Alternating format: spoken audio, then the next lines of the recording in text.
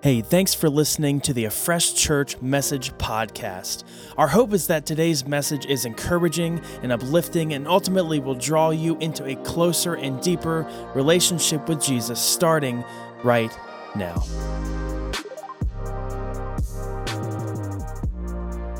We're starting a new series today, and we're going to call it After God's Own Heart. After God's Own Heart. Very gruesome image up on the screen. Yes, I love it. Very dark, very realistic and stuff. This series, I'm really excited for this. We're going to take just the next month, just the month of September, to look into the series After God's Own Heart. You've probably, if you've been in church for a while, you've probably heard this phrase or this title given to King David, and God gave this title to King David. King Saul was the first king of Israel, and he was just not a great man. And so God removed the anointing from Saul on his life and placed it on David, and he said, I'm going to look for a man who is after my own heart. And that's what the title David was given, as a man after God's own heart. And at the first time you hear this, it kind of sounds a little, it's like, okay, that's cool. And we kind of interpret this, church language. Sometimes you hear it so much, you just forget that you have to understand what it means. And we just say it all the time. But the first time I heard this, I was like, oh, okay, David, he must be just this man of God, this man pursuing after God, and that's true. And I thought being a man after God's own heart was that David was seeking God's approval. David was seeking to please the Lord. David was seeking affirmation from God. And I realized recently that we've already got the approval of God. God approves us. He doesn't necessarily approve everything we do, but he approves us. His death, burial, and resurrection prove that. He loves us. He's already so affectionate for us. So I had to really dive into what does it really mean to be a man after God's own heart? What does it really mean to have this title? And it's just simply this, is that David was so in pursuit. He was a man after God's own heart to have his heart look like God's heart.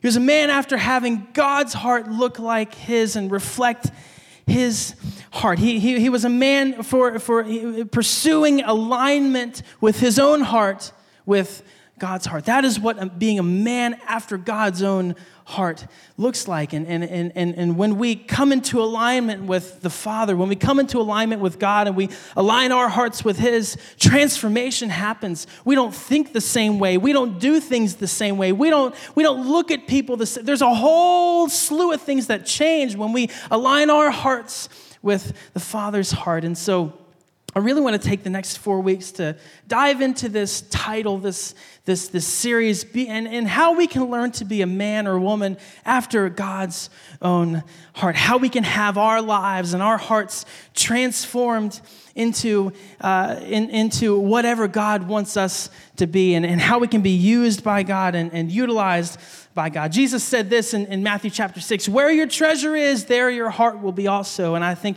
I want to take the next 4 weeks to kind of retrain our brains and how we can make God our treasure so our heart can be there too, for him to be able to transform it. And I really believe by the end of this series that we're going to be thinking differently. We're going to be praying differently. We're going to be looking at people differently. It's going to transform our lives if we apply these principles and these spiritual practices and really grow closer to God. And I think that's why we're all here, right? I mean, we're all here because we're at least somewhat curious about a relationship with Jesus, I hope. And if not, you're in a really good place to learn about it. But this is the goal for our series. And so we're gonna start it off by turning to Psalm chapter 27. Psalm chapter 27. So if you're reading from your Fresh Bibles, that's going to be page number 332. Psalm chapter 27. And this psalm is written by David. Is written by King David. And in fact, there's 150 psalms, and almost a majority of them, it's like just less than half, were written by David. And I love the Psalms because this is basically like, you can read some of the other stories in the Bible, and a lot of them is historical and informational, and these are good things. But man, the Psalms are really, really emotional. And it's like reading David's diary. That's why I like to think about the Psalms, reading David's diary and how he feels about God, how he feels about his situation he's in. I love the Psalms. And so we're going to take a look into the heart of David today in Psalm chapter 27. Hopefully I gave you enough time to turn there. It'll also be on the screen behind me. Just it'll be up there. Don't worry about it if you don't have your Bibles, but we'd love to give you one. We've got them placed all over the place. Find someone with a badge, we'll give you one. It's important to have the Word of God. But we'll turn to Psalm chapter 27, and I'll stop rambling so we can actually read it. How's that sound? Okay. All right, in Psalm chapter 27, it says this: "The Lord is my light." This is David writing. "The Lord is my light and my salvation. So why should I be afraid?" You've probably heard this. "Whom shall I fear?" Different translations. "The Lord is my fortress, protecting me from danger. So why should I tremble? Even when evil people come to devour me, when my enemies and foes attack me, they will stumble and fall. Though a mighty army surrounds me, my heart will not be afraid. Even if I am attacked, I will remain confident. The one thing I ask of the Lord, the thing I seek most, is to live in the house of the Lord all the days of my life, delighting in the Lord's perfections and meditating in his temple. For he will conceal me he will conceal me there when troubles come. He will hide me in his sanctuary. He will place me out of reach on a high rock. Then I will hold my head high above my enemies who surround me. At his sanctuary, I will offer sacrifices with shouts of joy, singing and praising the Lord with music. Hear me as I pray, O Lord, and be merciful and answer me. My heart has heard you say, 'Come and talk with me.' And my heart responds, 'Lord, I am coming.'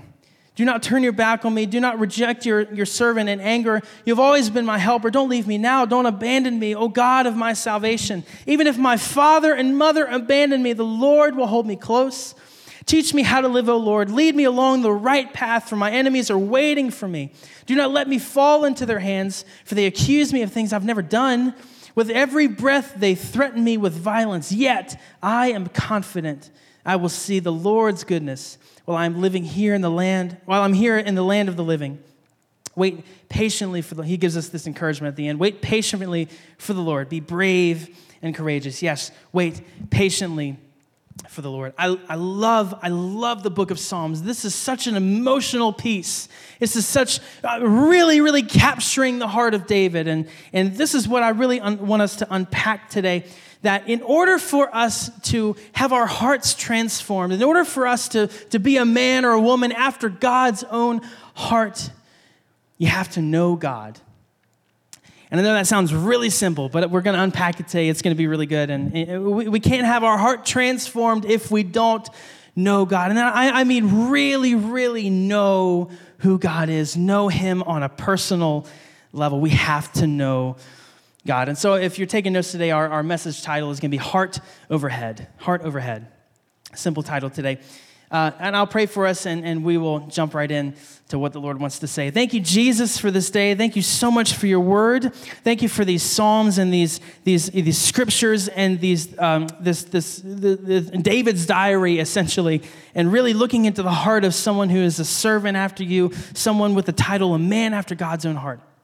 God, thank you for this time that we're able to meet today. Thank you for the time we've been able to set aside and make it in the place today or watch online. God, we're so grateful that we get to be in your presence wherever we are because you are living within us when we trust you. So God, we're so gracious. We're so thankful.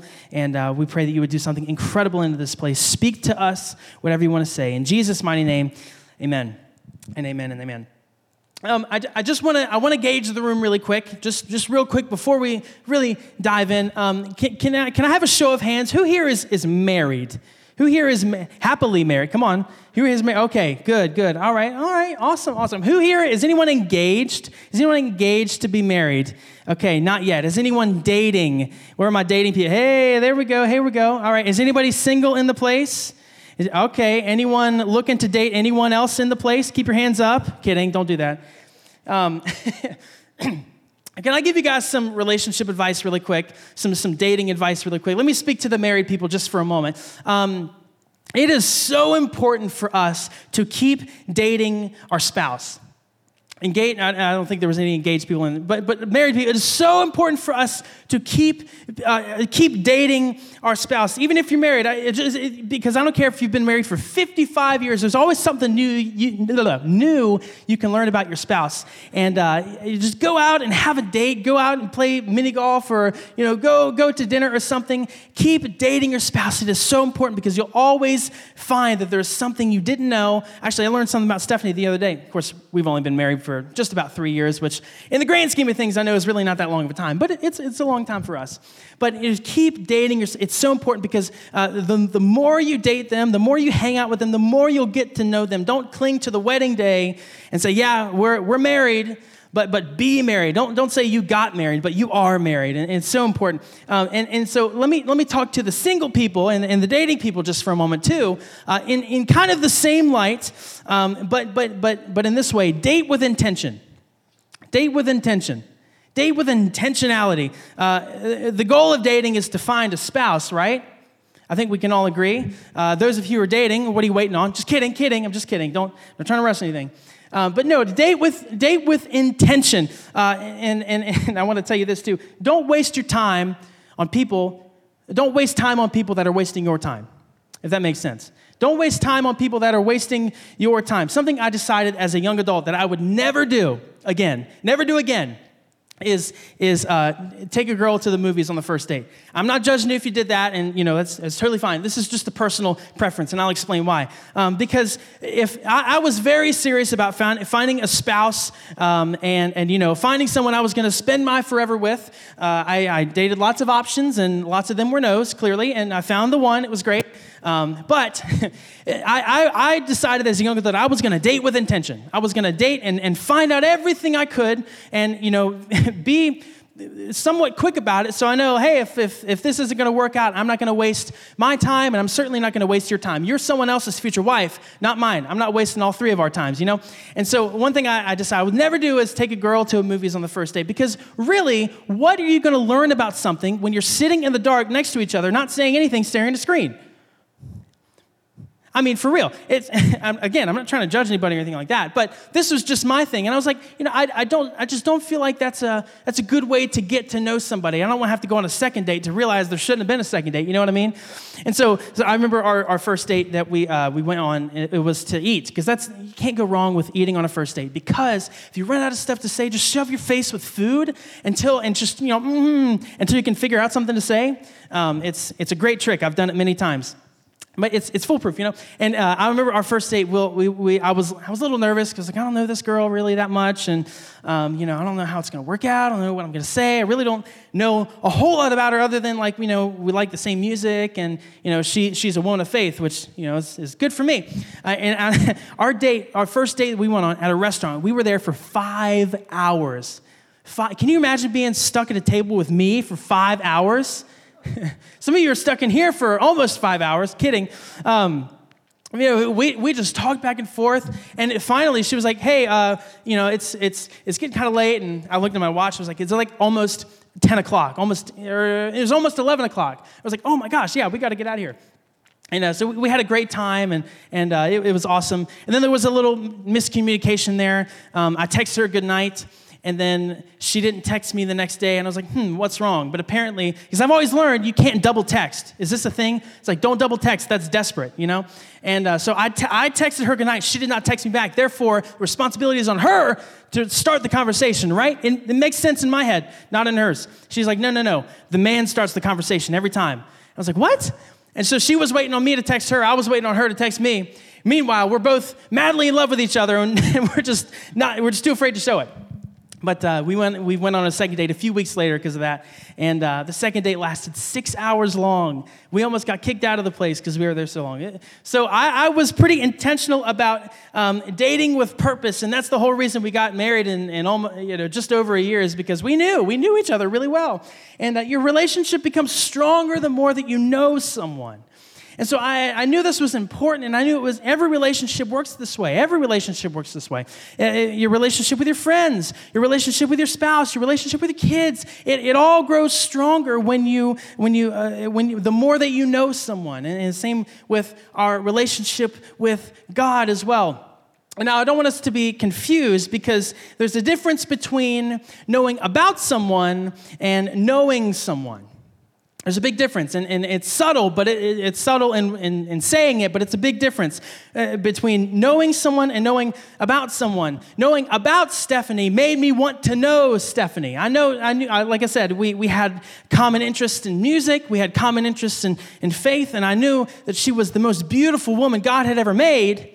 Those were things I knew about her, but I did not know her. And so at the end of the day, I wanted to pursue her because of what I knew about her. And not having that connection made me want to pursue her. Not having that connection made me want to pursue her and her pursue me. And that's not always the case.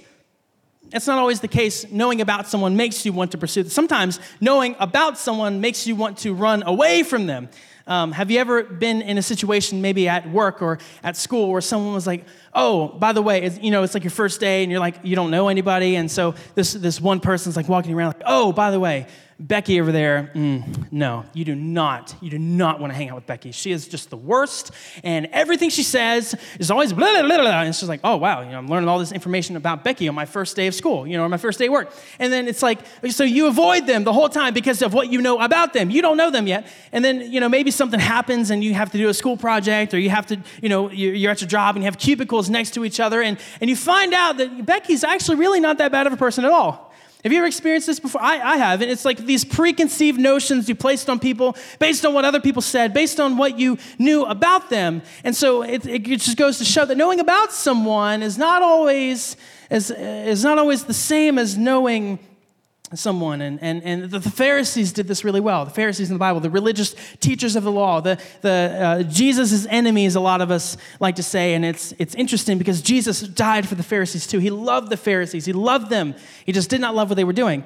And so the Pharisees, they were the religious teachers of the law back in the day. And they knew all about God. They knew everything there was to know about God. These were Jewish boys that grew up. They went to Torah class. They made all the sacrifices and rituals that they were supposed to do. They memorized the scriptures. They prayed, 3, 5, 7, 10 times a day, all day long. And they made everyone else know that too. And everyone knew that the Pharisees, they knew God.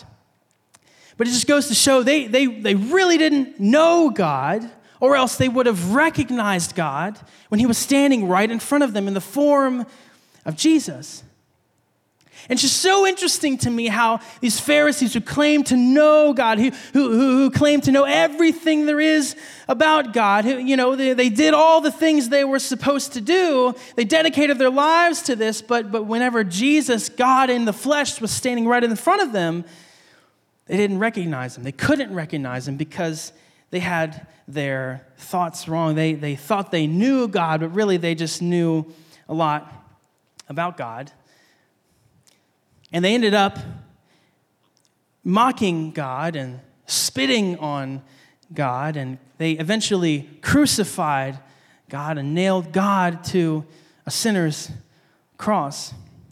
And they thought they knew God, they just knew a lot about him. They didn't know him, or else they would have recognized him. They would have accepted Jesus is the Messiah, but they didn't know God, they just knew about God. And they crucified God in the name of God. Jesus said himself that there would be a time and a day that people would come to him and say, I prophesied in your name, I cast out demons in your name, I've done many signs and wonders in your name. But Jesus has to look at them and say, but I never knew you. I didn't know you. You knew about me, but you didn't know me. And in order for us to have a heart like God's, we have to know him, not just know about him. It's such a big difference. It's such a vast difference that we have to get over ourselves with. And I think often, like the Pharisees as well, we tend to flaunt our knowledge about God. We do. Look at all the scriptures I can memorize. We post on social media, post on the gram. Look at all these scriptures I can memorize. Let me give you a word, and look how early I get up in the morning to have #coffee with Jesus. Look at me. Look what I'm doing for the kingdom. You know, when we do something great, like we have an outreach project, and I'm not saying these are all bad, but just work with me here. You know, we take a picture of us giving $10 to a homeless man. You know, look at me, I'm so good for the kingdom. Look at how much I know God. Look at my robust relationship with God. And oftentimes we're like the Pharisees, and where we flaunt our knowledge about God. And it's a cheap substitute for knowing God. It's a cheap substitute for relationship. And I said this earlier. We all truly have a desire to know God. That's why we're here. You know, we have this, this is our intention, to know God more, to build our relationship with God. But you have to understand we're humans too. And as humans, we like to put processes on a lot of things. And God is just one of those things we can't put a process on. God is one of those things we can't put a process. We have to be careful about, when we think, oh, I'm going to grow my relationship with God by memorizing more scriptures, by going to more church services, by doing this and by doing that. Not that those are bad things, but we have to check our hearts. We have to check our intentions of why we're doing these things, because a lot of the time we're not doing these things to strengthen our relationship with God. We're doing these things to impress other people. And that's a hard truth to swallow sometimes, but what is our true desire when we are memorizing scripture, when we're reading passages, when we're helping people? Are we there to flaunt our knowledge about God? Are we there to grow in relationship with God and come to know him more? And oftentimes we flaunt our knowledge with God, our knowledge about God, to mask our insecurity that we really don't know God a whole lot at all. And to make matters worse, a lot of Christians, sometimes in this knowledge quest of how we think we're going to reach spiritual enlightenment once we have memorized all the scriptures and done all the things. I'll never forget, and I'll just share a personal story. The first time I read through the Bible, I was like, man, I can't wait till I get to the end of the Revelation. I'm going to have a revelation of my own, and God's just going to lift me. I'm going to have a halo and all these things. And I remember closing the book thinking, wow, I read the whole thing for the wrong reason. I did the whole Bible in a year plan. I was like, I wasted all this time just trying to get through the Bible. Then I forgot to stop and talk to the one that it's about. And it was my intention. And sometimes in our knowledge quest, this is what we do a lot of the time. Our narrative will shift sometimes from impressing people to oppressing people. Have you noticed this? Sometimes it'll shift, and we'll start using our knowledge about God against people. We'll start to, we love to take the Bible, and we'll take the Bible, and we'll start to beat people over the head with it and saying, oh, you're so bad, you're wrong, you're doing this in the wrong way, blah, blah, blah, blah, blah. For people that don't want advice right now, they just need someone to be with them. We're taking the scriptures, and you might argue, well, it's like a two-edged sword. Yes, it is, but it's for the enemy, and people are not the enemy. In fact, the people are who the Bible is what the Bible is for. And we're using it as a weapon to attack the ones it was meant to protect. We love to use the scriptures. We love to use this knowledge that we have about God and use it to oppress people. And this is why Christians have the reputation that we do. And I'm not trying to, be a Debbie Downer or anything like that. Sorry if your name's Debbie, but I'm just trying to be truthful here. This is what the world thinks about Christians a lot of the time, is that we're arrogant and we're stuck up, we're hypocrites. And I understand why. I really do. I understand why. It's so dangerous when we only have this knowledge about God and not really know him all that well. We wonder why people don't want to follow Jesus nowadays. But we can't just... In order to be a man or woman after God's own heart, we can't just know about him, we have to know him. So how do we know him? How do we come to know God? The only way that we can know God is the same way we can come to know anybody else. We have to spend time with them.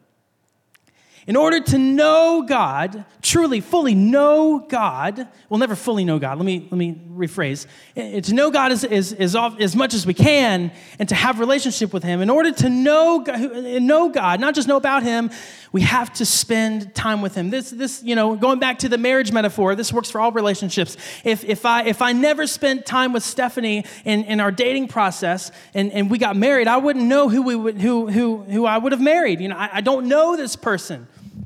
Even still today, we spend time together. We go on walks together. We play Mario Kart together. We sit on the couch sometimes and just don't do anything, but we're together, and it's this togetherness. It's spending time. Same with your kids. You take your kids to the park all the time. You go on walks with your kids. You pretend to be superheroes together, jumping around the couch with the kids. This is what we do. You take car rides together. Same with your friends. You go out to eat together. Sometimes you work together. You go get Sheetz hot dogs together. When I was younger, we used to go ding-dong ditching together. It wasn't the most fruitful activity, but we were together. We had a fun time running from the angry neighbors. We were growing. It was a great relationship. Again, not very fruitful, but it looks the same. It looks the same when we grow our relationship with God. We have to spend time with God. You come to know people well by spending time with them. And if we never spend time with God, how on earth do we expect our relationship to grow? If we never spend time with God, how on earth do we expect our relationship to grow? I'm going to say this, don't interpret this the wrong way and kind of work with me here, but I think a lot of the time we just, like a bad first date, we'll take God to the movies. And we'll hang out with them in a dark room and we'll watch the show for an hour and a half. Once it's over, we'll say, hey, great, had a great time. Shake hands. I'll see you again next week. This is the reality of a lot of people's relationship with God today, is that it's just a once-a-week thing. And for an hour and a half, maybe, if I'm tuning in, if I'm using my brain and paying attention, but we can't expect our relationship with God to grow if we never spend time with him, just like we can't expect any other relationship to grow if we never spend time with him. But we take a look at someone like David, and David knew God really well. David knew God because he spent a lot of time with God in the presence of God. And that's one of the reasons God gave him the title, a man after my own heart, a man after my own heart. David wrote this in verse 4 of our text today. We'll throw it up on the screen. And he says this: the thing I seek most is to live in the house of the Lord all the days of my life, delighting in the Lord's perfections and meditating in his temple. I'll read that again. The thing I seek most is to live in the house of the Lord all the days of my life, delighting in the Lord's perfections and meditating in his temple. The thing I seek most, this is David, the thing I seek most is to be in the house of the Lord. Let me stop you right there, because you're thinking, this dude wants to live at church? Are you serious? If that's what it takes to be a man after my, God's own heart, I don't know if I'm up for that. And I get you there. Sometimes it feels like I live at church. That's not what I'm saying, okay? Thank God. That's not a great feeling. But understand David's heart here. This is imagery and poetry of how he feels. He's not talking about a literal temple that he is spending all day in. In fact, when David was alive and David was writing this, there was no literal temple yet. He was actually going to be the one to fund it, and his son was going to build it. But there was a tabernacle, and the tabernacle was this mobile temple, if you will, that represented where the presence of God was. And so you would go in, you'd make your sacrifices, you'd pray, and that was where the presence of God was. And David surely isn't talking about spending all day and all night in this raggedy old tent. What is David talking about here? And certainly it's not this tent where they performed animal sacrifices and rituals and there's blood everywhere. I mean, come on. I love the Old Testament, but that place reeked. He's not talking about church. He's not talking about spending all day in church. He's talking about the presence of God, spending all day. The one thing I seek most, he says, the one thing I ask of the Lord, the one thing I seek most is to live in the presence of the Lord all the days of my life, to live in the presence. And David would spend all of his time that he could in the presence of the God of the Lord. And the Bible says that David would pray 3 times a day and sing to God and worship God, at least 7. And maybe you're sitting here like, man, I don't know, that's a lot of commitment. I don't know if I have that much time. I don't even half the time remember to brush my teeth twice a day, Surely I can't remember to pray 3 times a day, and you know, we think that we just don't have enough time. And I hear this all the time. I don't have enough time to read my Bible. I don't have enough time to go to church. I don't have enough time. But it's all about what we prioritize. Because David, it wasn't that he had more time. He had the same 24 hours in a day that we do, but he just prioritized the presence more than we do. He made spending time with God a priority, not a convenience.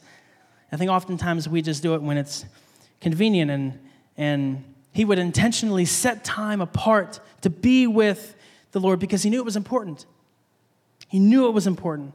That was something David valued so much, to be in the presence of the Lord. And I hate to say it, but I will. I don't think we do that. I don't think we value. This is a very blanket statement. I'm not speaking to everybody, but I think we can all relate with this in some way, shape, or form. I don't think we value the presence of God as much as we should. We value TikTok. We value working in the garage. We value our jobs. We value Facebook. We value shopping. We value Taco Tuesday. And I love Taco Tuesday, but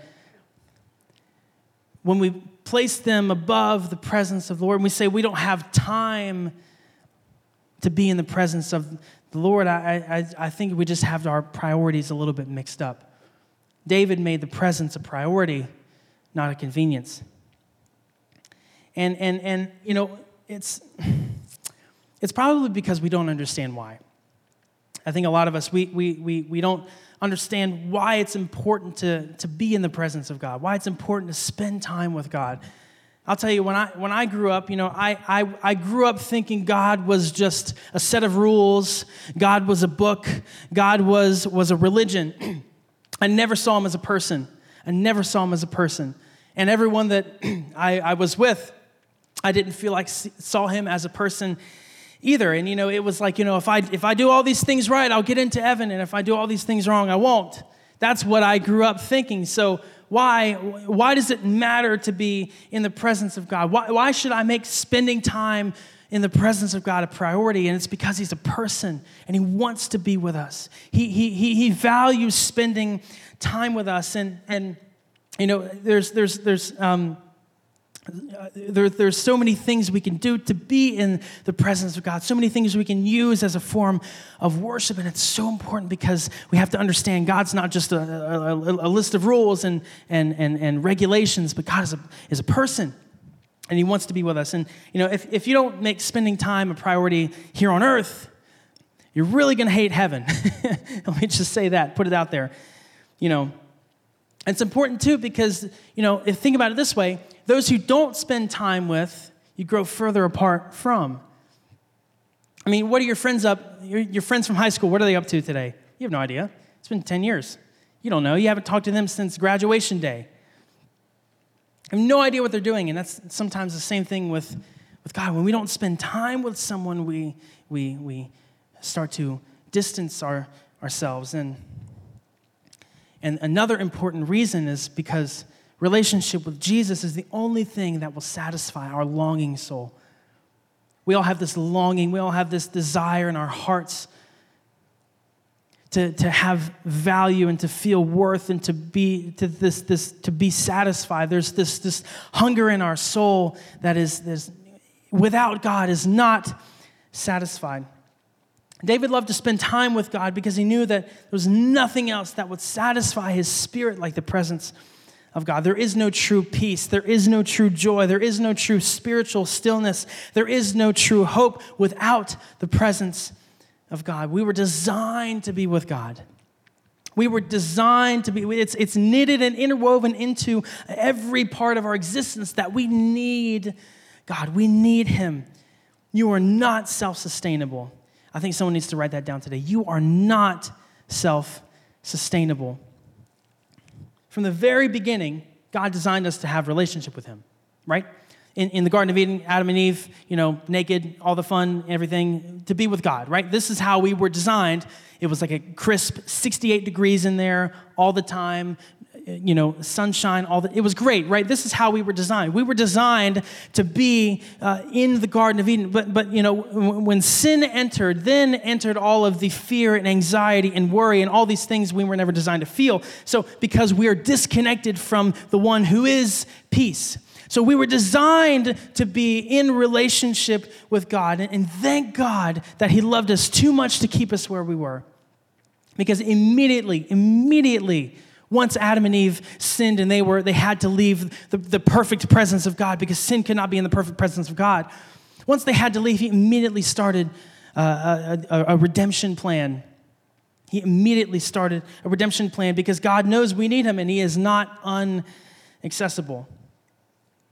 This all-powerful creator of the universe knows everything we've done and knows everywhere we've been and knows everything that we deserve and still shows us grace and mercy each and every single day and makes a way for us to be with him. And we deserve the spiritual heaviness that being separated from God comes with, but God didn't want to keep us this way. God is too good and loves us too much to give us what we deserve. He wants to be with us. God wants to be with us. God wants to spend time with us. You have a God who loves you. You have a God who cherishes you. The Bible says he calls you his masterpiece.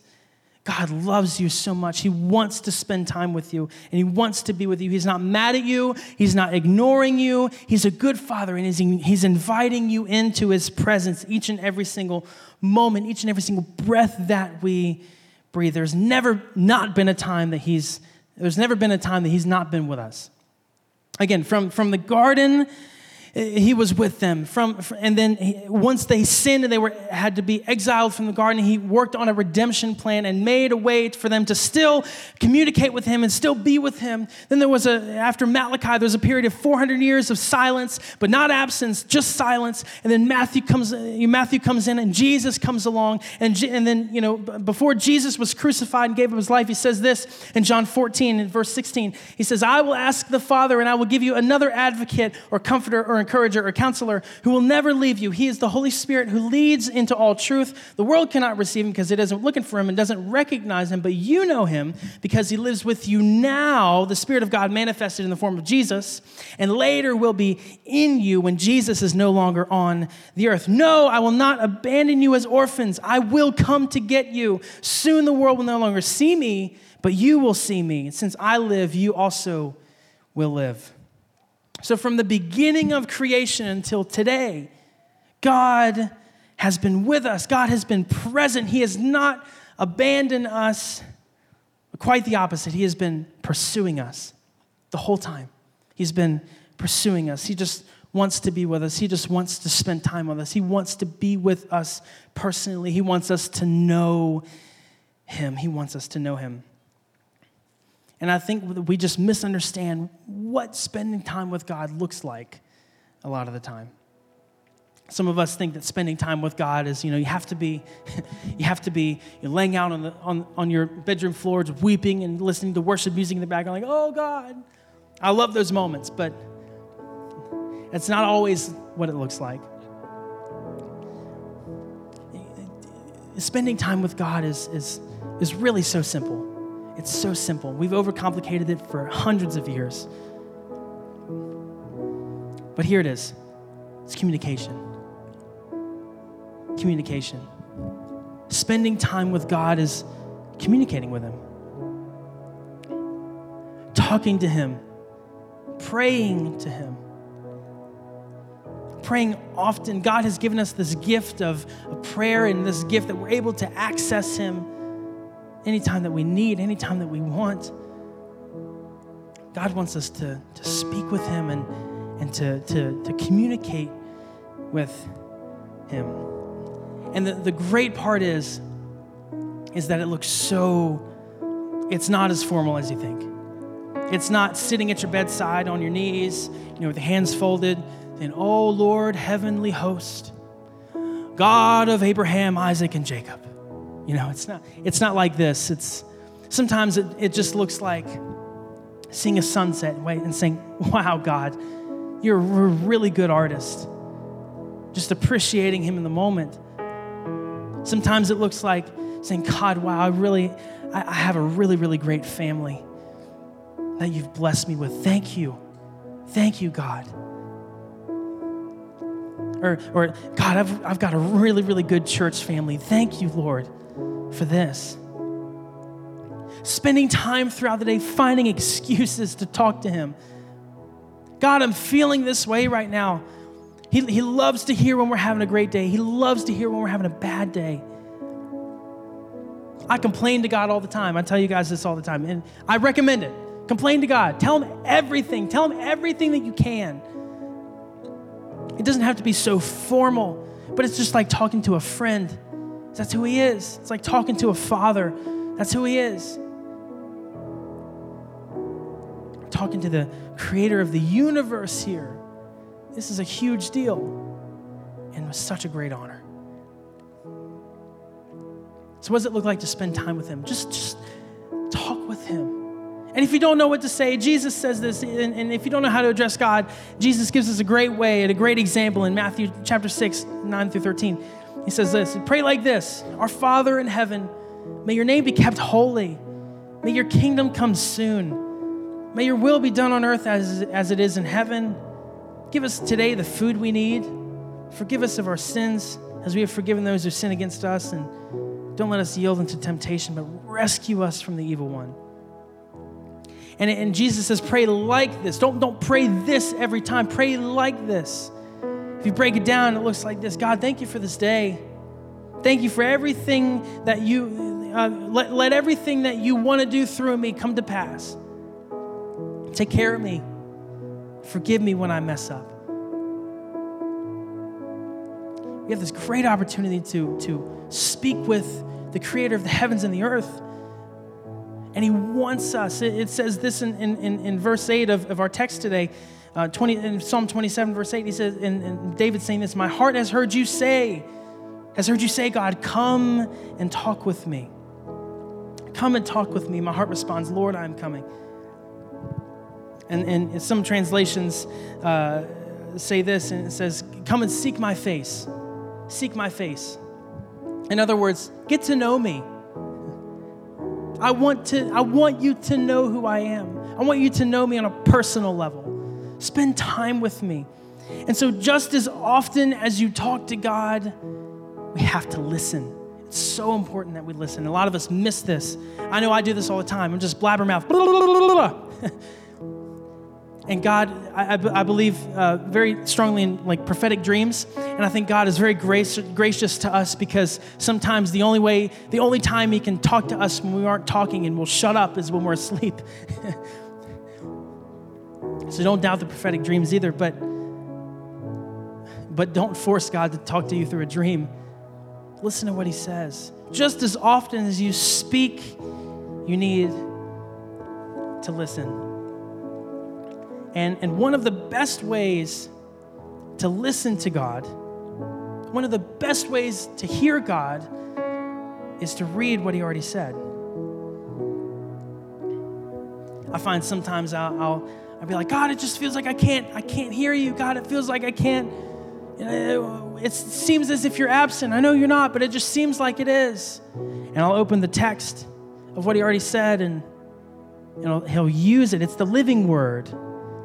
It's not just something that was written 2,000 years. It's still living and breathing today, and God is using it, and God is using his Holy Spirit to speak to us through what he already said. So maybe, just maybe, if you're like, God, I feel like I can't hear you,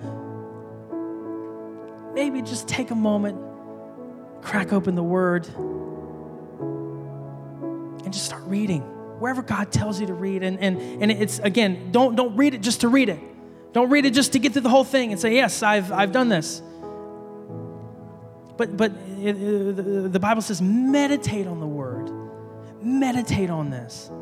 If that means you take one verse all month long and you write it on your mirror, you put it in your phone, everywhere, and it's just, God, speak to me every time I see this. Then maybe that's what it takes.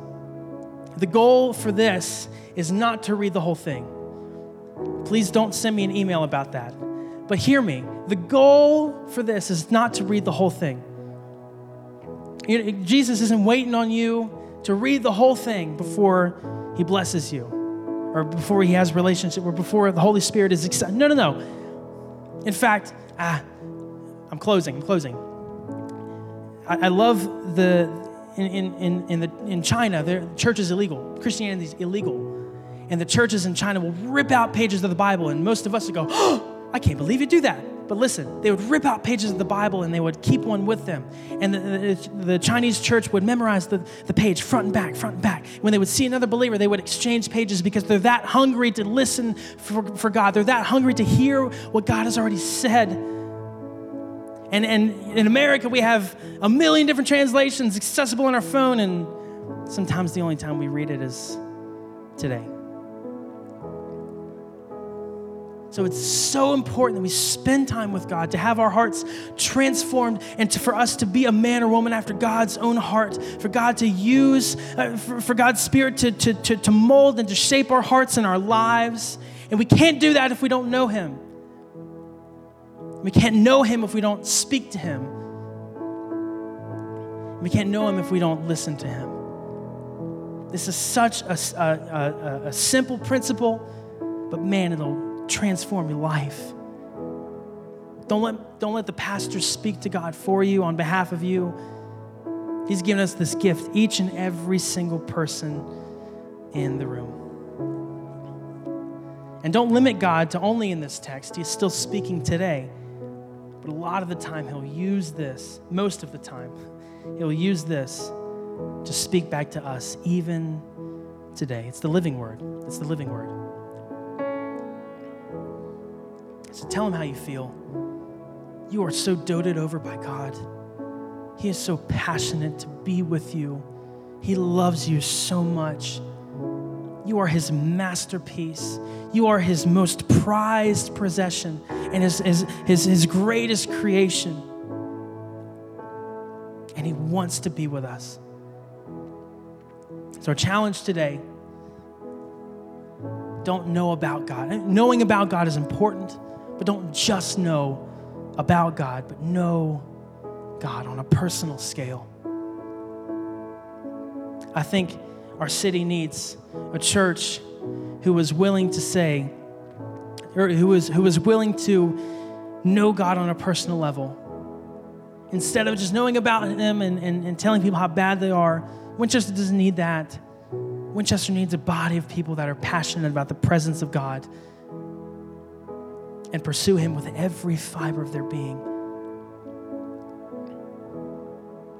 And this is our responsibility. This is our challenge today. Know God. Talk to Him at work, on the way to work, at the DMV, and even set some time apart if there's nothing else going on, and just talk to Him. Tell Him how you're feeling. Tell Him how you're doing. He wants to hear you. And listen. He's got something to say, and it's really good. I'm going to pray over us. I'm going to bless us, and we're going to get out of here, get some lunch. But make sure you pray over the lunch. Talk to God. Thank Him for the food, okay? It's a dying habit now. God, thank you so much for this day. Thank you for your grace and your mercy that is so abounding, that overflows every time you walk into the room. Thank you for this gift of communication, that we're not just standing up here saying words and trying to impress it. Nah, that's not what it's about. But God, you hear us. You hear our thoughts. You know how many hairs we have on our head. You know everything about us. The good and the bad and the ugly. And you still made a way for us to be with you. I just... Sometimes it's unbelievable how radically crazy your love is.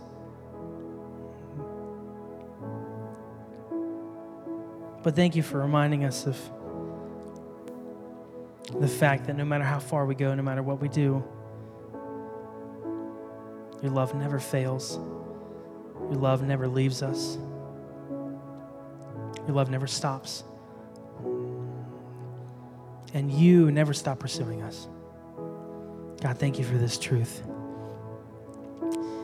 God, I pray for the people in the room today who came in here maybe asking questions, wondering about who you are, wondering about this Jesus guy and what the Holy Spirit is and what he does.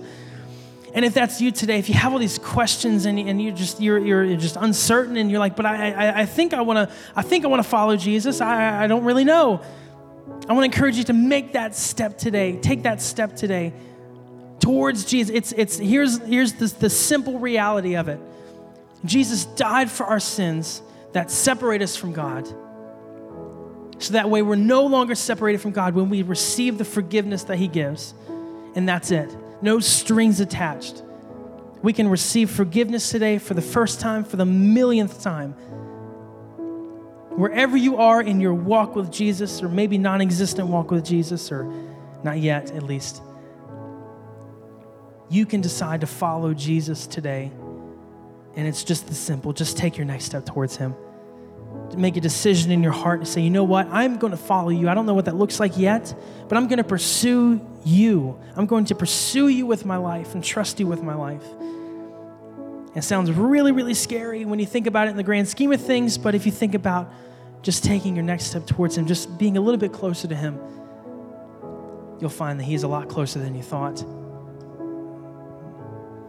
And many days and weeks and years will go by and you'll look back and say, wow, I'm so glad I decided to trust you with my life, Jesus. And I believe he's orchestrated everything to get you to be here today, to hear the message of his love for you. He would willing to set everything up in the world to happen the way that it did, to get you in church today, so that he can tell you he loves you. That's how much he loves you. And he wants to be with you. So I want to really encourage you to take that step today if you haven't.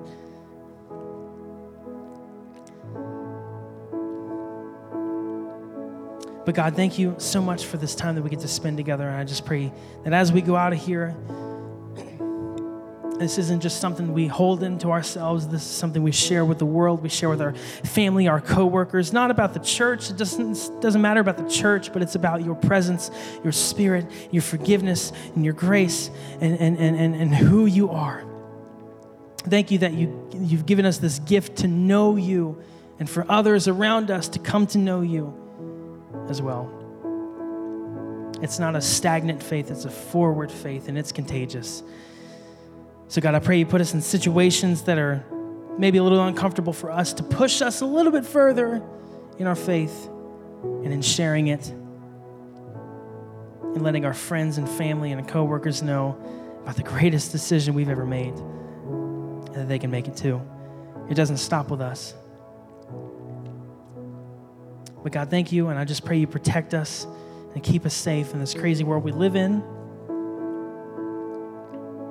I pray that you bless us, each and every single one of us, and let us do your work as best as we can. Keep us close. Forgive us of our wrongs. Let's just live for you each and every single day that you've gifted us. Every breath that we inhale, we exhale praise. It's yours. It's yours. It's yours. God, thank you for this time. Thank you for our people. Let us do something amazing with this gift we have.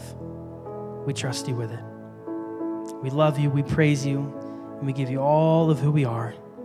In Jesus' mighty, wonderful, powerful name, all the church said, amen, and amen, and amen. Hey, thanks so much for listening to this message. We pray that God has used this message to speak to you and to show you how much he loves you. And if God has shown you something incredible, we want to hear about it. Please send us an email to hello@afreshchurch.com.